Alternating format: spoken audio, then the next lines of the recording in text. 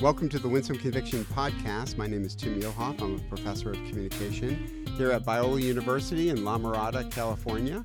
And I'm joined by my co-host, who's also the co-director of the Winsome Conviction Project, Dr. Rick Langer. Rick.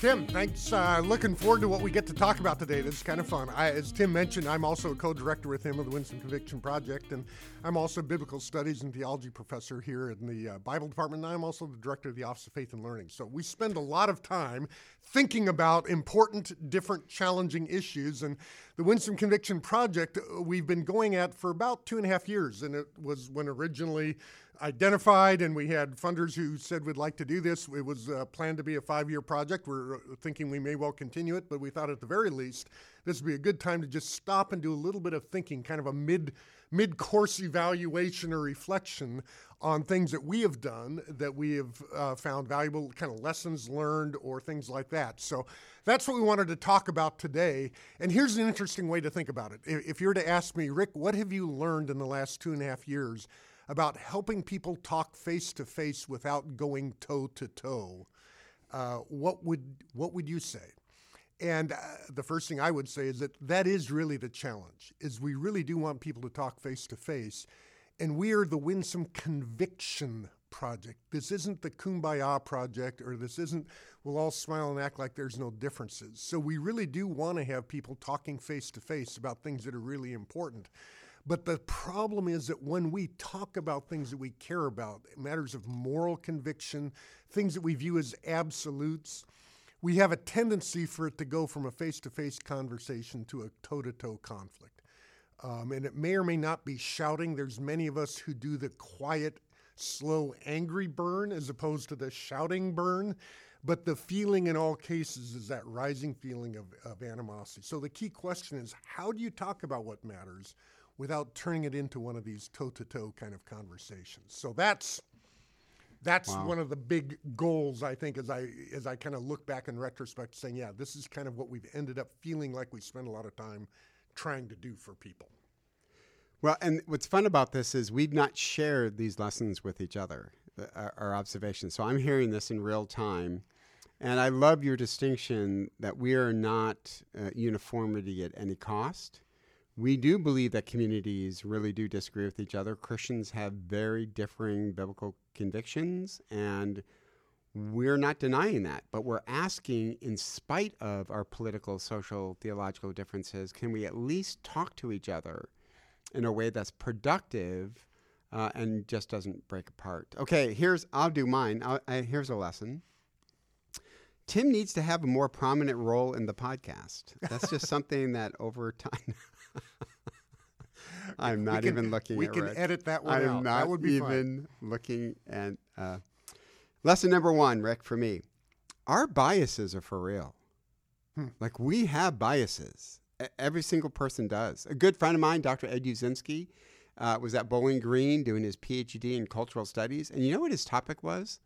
His topic was how LeBron James coming to Cleveland Cavaliers was a form of social support. And when Cleveland was in really hard economic times, you could at least come home from work where you saw your wages decrease, taxes go up, and sit down with your favorite beverage and watch LeBron James with the Cleveland Cavaliers. It's social capital. Well, he gives it to me to read. Okay, Rick? Just for the listeners, I'm from Michigan.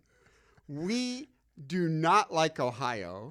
There's only one state Detroit gets to make fun of, and it's Ohio. Especially Cleveland, and probably. Especially Cleveland. And I do not like LeBron.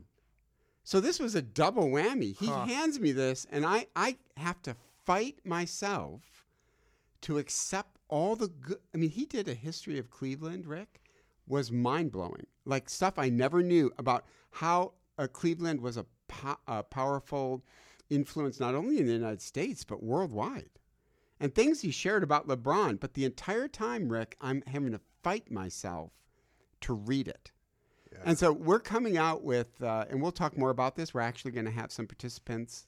The Christian Scholars Review is one of the finest Christian periodicals in the world. And Rick and I were asked to be guest editors on a special theme issue on civility.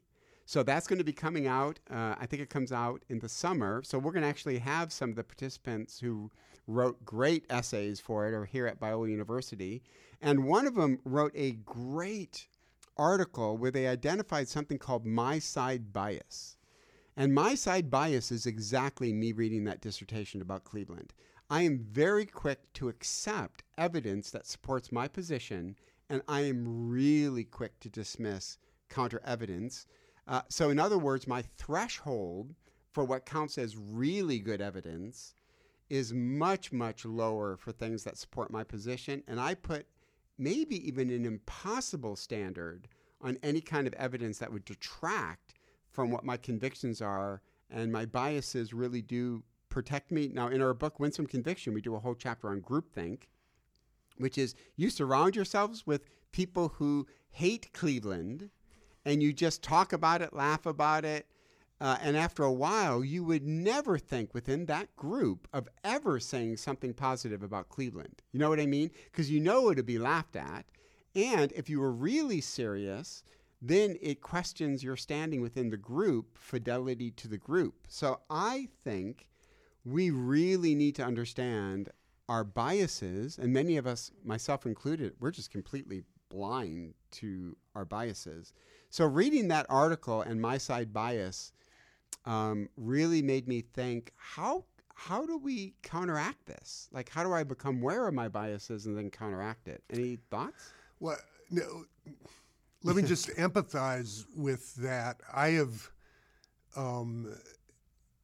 just because of the political environment that we're in, I find myself having pretty profound internal discourse while I'm talking with people who view things differently. We talk about polarization as if it's a problem that's out there and other people face. And we have had so many conversations with people about these kinds of issues over the past couple of years that I've become way more reflective about my own tendency in terms of polarization, kind of mental gutters into which my mind drifts in terms of responses that come out. And as you say, the bias thing is real. And I'm like, yes, the bias thing is real for me. Mm-hmm. I feel it viscerally. Yeah. And there's certain positions that I am really not interested in hearing the other side to because I feel like I have made up my mind. And by the way, since my mind is right on this issue, it really isn't going to help me think better. And I imagine there's people who are listening right now who actually feel that pretty deeply and say, yeah, that's not only a good point, Rick, that's right. And the one thing I would like to say, I guess, is as pushback on that, I think there are times when you just clearly do see something that is right and that someone else is doing something wrong. I mean, I think there's enough evil in the world to be able to identify those situations. The problem is we get in the habit of playing that card. And we think the key indication of absolute right and wrong is the depth at which you feel an issue.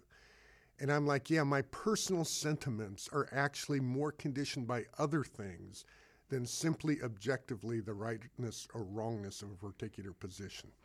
So that's, I'm kind of just picking up on the theme and adding my own side to that. Let me just run with that, though, with a thought on my end. Or do you have something else you want to... I want to get your opinion on this. Okay. Because, again, we have not shared this with each other. Now, certainly this is not a new topic for us talking, but I'm kind of springing it on Rick during the podcast.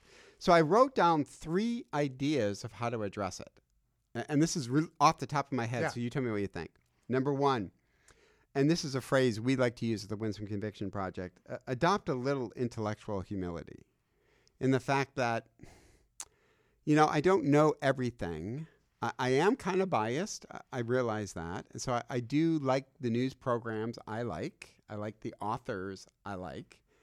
And I find myself going to the same places on the internet to kind of sometimes affirm my thinking.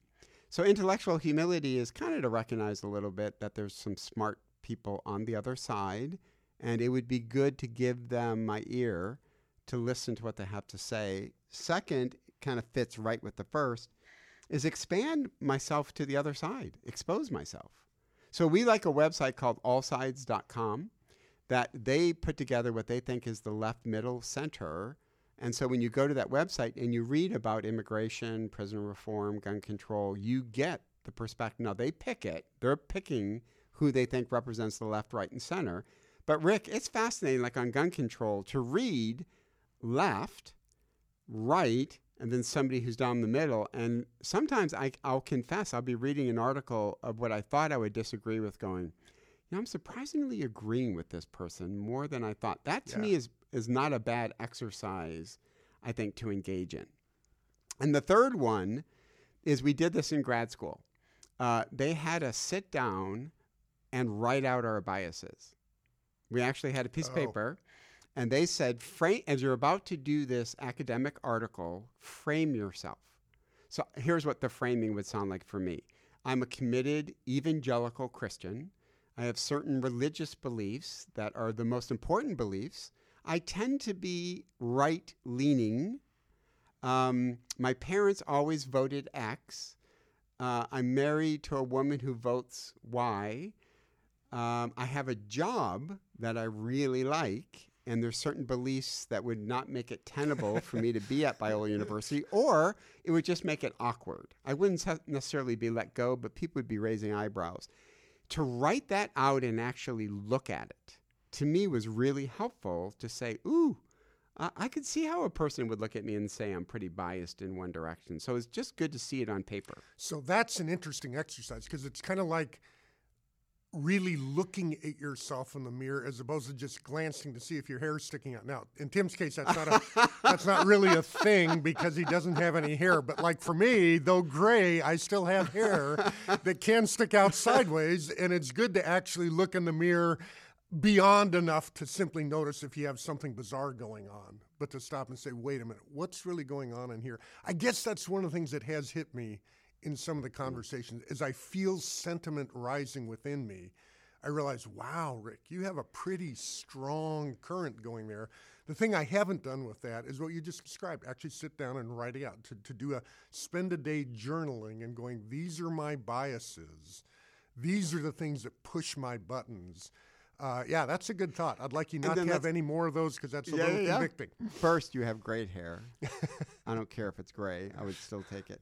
Second, Rick, I just thought of something. What if you wrote yours out, I wrote mine out, and then we handed them to each other, read them, and like you say to me, okay, I really appreciate this, your transparency, your introspection. Brother, you left one out. I'd be like, what do you mean I left one out? Oh, Tim, I've known you for 15 that's an interesting years. Dude, when it comes to this, right? Wouldn't that be interesting? Oh, that's a great thought. This is an interesting thing because it's one thing to say, let me do a little self-reflection. Self-reflection usually is a bit safe because rarely do you find some raging monster against your will, so to speak. Yeah. While a friend who knows you well and has worked with you or whatever for a lengthy period of time might have a couple of keen insights that you never bumped into, and at some point you have to decide, how much do I really want to discover about my own soul? So I was at a family life marriage conference, and there's another speaker who gave a horrible idea, Rick. Don't ever go do this idea. He was speaking to the dads, and he says, I want you to go home, ask your kids, is there anything, if you could, you'd change about Dad? So, Rick, like an idiot, I go home, and I say to my 3 kids, I got 3 boys, I said, okay, what would you change, if anything, what would you change about Dad? Rick, the words were not out of my mouth, and 3 hands shot up in the air. And I was like, wait, do you need time to think about it, pray about it? Nope, got mine. And then they shared it, and I got defensive. Like, I immediately got defensive, like, what? But was one of them about being defensive? Yeah. But you know what? That was an interesting, like if you were to say to me, okay, Tim, as a dad, what do you need to work on? I would You'd come up with certain things, but Rick, they picked one. I'll be honest, I would not have picked, and to have all 3 confirm it, I grounded them all. I did. I grounded them. No, but good to see you manage your own household well. I like that. But that's an interesting thing to write out your biases and then have somebody look at it. Yeah. Oh, so good. This is So we talk a lot about intellectual humility. it's interesting to think about what would it look like to really kind of lean into that and say, okay, let me be reflective about this. And I think part of that is actually being willing to acknowledge a bias, because we know biases just mean you have then confirmation bias. Any piece of information that corresponds with your bias has a lower threshold, just like you were describing, the my side bias that you were talking about. That's the thing we know. And at some point they say, okay, that should make me cautious. That should make me think twice about things I might only think about once otherwise. And you know who we need to have? So we had on Dr. Greg Tenelsoff. Yeah. He's a colleague of ours. He, I think, to this date, is the only 3 episode guest we've ever had on his wonderful new book called For Shame. But long before that, he wrote a book called I Told Me So, which is all about self-deception. It won a Christianity Today Book of the Year award. Hey, let's have him on and talk about his book on deception, because I think that would be really good with my side bias. So we'll make a note of that. Yeah. So let me throw in one here that is a bit related to this. One of the things that I think I've really learned is the value of having people exchange stories rather than exchange conclusions. In other words, here's what I've concluded about abortion or about immigration or whatever the policy might be. We tend to have our discussions about the conclusion. You have the wrong conclusion, all of this. And the one thing we never hear is the backstory. How did you arrive at that conclusion? And so I have done this, and I think I've probably done this on this podcast, describe some of my own backstory relative to immigration and the fact that my dad was an immigrant and things like that. And so you realize, oh, so Rick has all that, and you might call those my biases, but I'm saying what's really interesting is actually hear my story, because don't turn me into a lab rat that you're doing a bias analysis of. Turn me into just a person whose story you want to hear. And once you've heard it, you'll realize, oh, so that's some of what's going on with him. And you'll probably respond to me in a different way than if I just dropped a conclusion on you about, what we think should happen with immigration or some other thing like that. The other thing that's interesting about exchanging stories is that when it comes to your conviction itself, we tend to think of the conviction as a thing that kind of is the final, it's like a conclusion. It's like the last thing. But it really isn't. Convictions have a story too. So we talk about the conviction spectrum, so to speak. And it begins on kind of the far, mentally picture going from left to right. So on the far left side would be absolutes that all Christians would share. These are like confessional beliefs, the Apostles' Creed kind of things that define the Christian faith. And if a person denies one of those, you have a pretty good basis for saying, well, I wonder if they're really a Christian because they've just denied the deity of Christ or whatever the issue might be.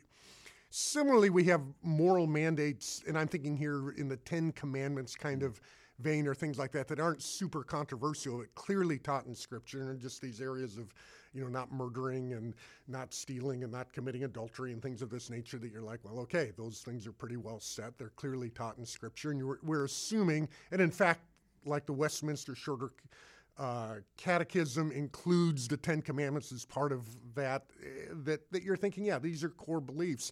So these are things that you assume Christians share. But then one day you get all the way down to the details you fight over don't look like that, but they look like, should there be a mask mandate?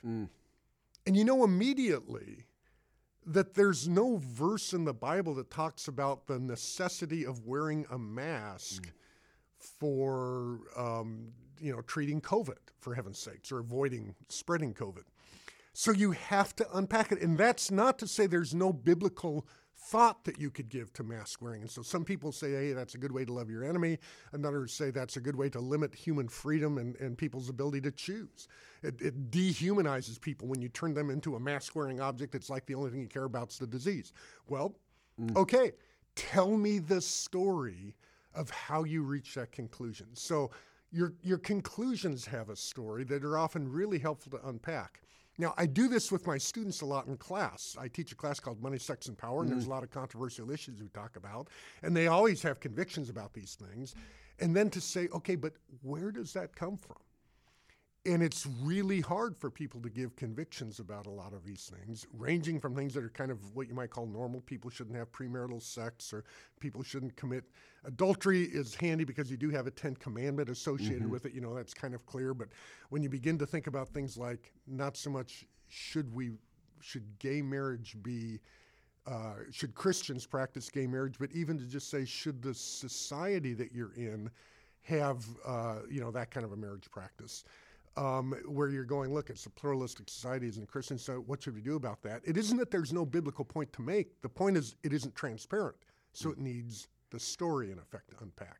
So that whole issue of just approaching things by exchanging stories, the backstory, not just playing whack-a-mole over a conviction. Oh, that's so good. So I'm teaching a family communication class right now, and part of it is, and it's a 400 level class, so I'm asking a lot of these students, but they're analyzing disagreements or tensions they have with their parents.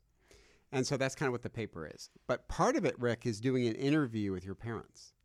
Saying, can you bring me up to speed on like the life of the marriage, the life of the family, background information that helps them understand the context of the disagreement. And it is a life-changing assignment that students often comment because, Rick, there's something affirming about me asking for your story. Like, I really do want to hear it. The background, I'm interested in you and want to know the background of this. That's brilliant. And I think we need to invite more conversations like that where I know what you believe, but tell me how you got there. Show me the math of how you got there. And for goodness sakes, appreciate the fact that a person's telling you and inviting you into their story. Maria Lugones calls this world traveling, that I actually travel into your world and see how you have constructed the world, including me within your world. I think that's a great lesson. Well, we're just halfway through the lessons that we have been learning through successes and failures. But thank you so much for listening. I think we're going to pick this up in the next podcast. There's more lessons we have. So check us out. You can find us anywhere you find your favorite podcasts. You can go to winsomeconviction.com, and we just have a clearinghouse of information. You can find all of our podcasts. You can find articles we've written, blogs, events. So please go check that out. And as always, thank you for listening to our podcast.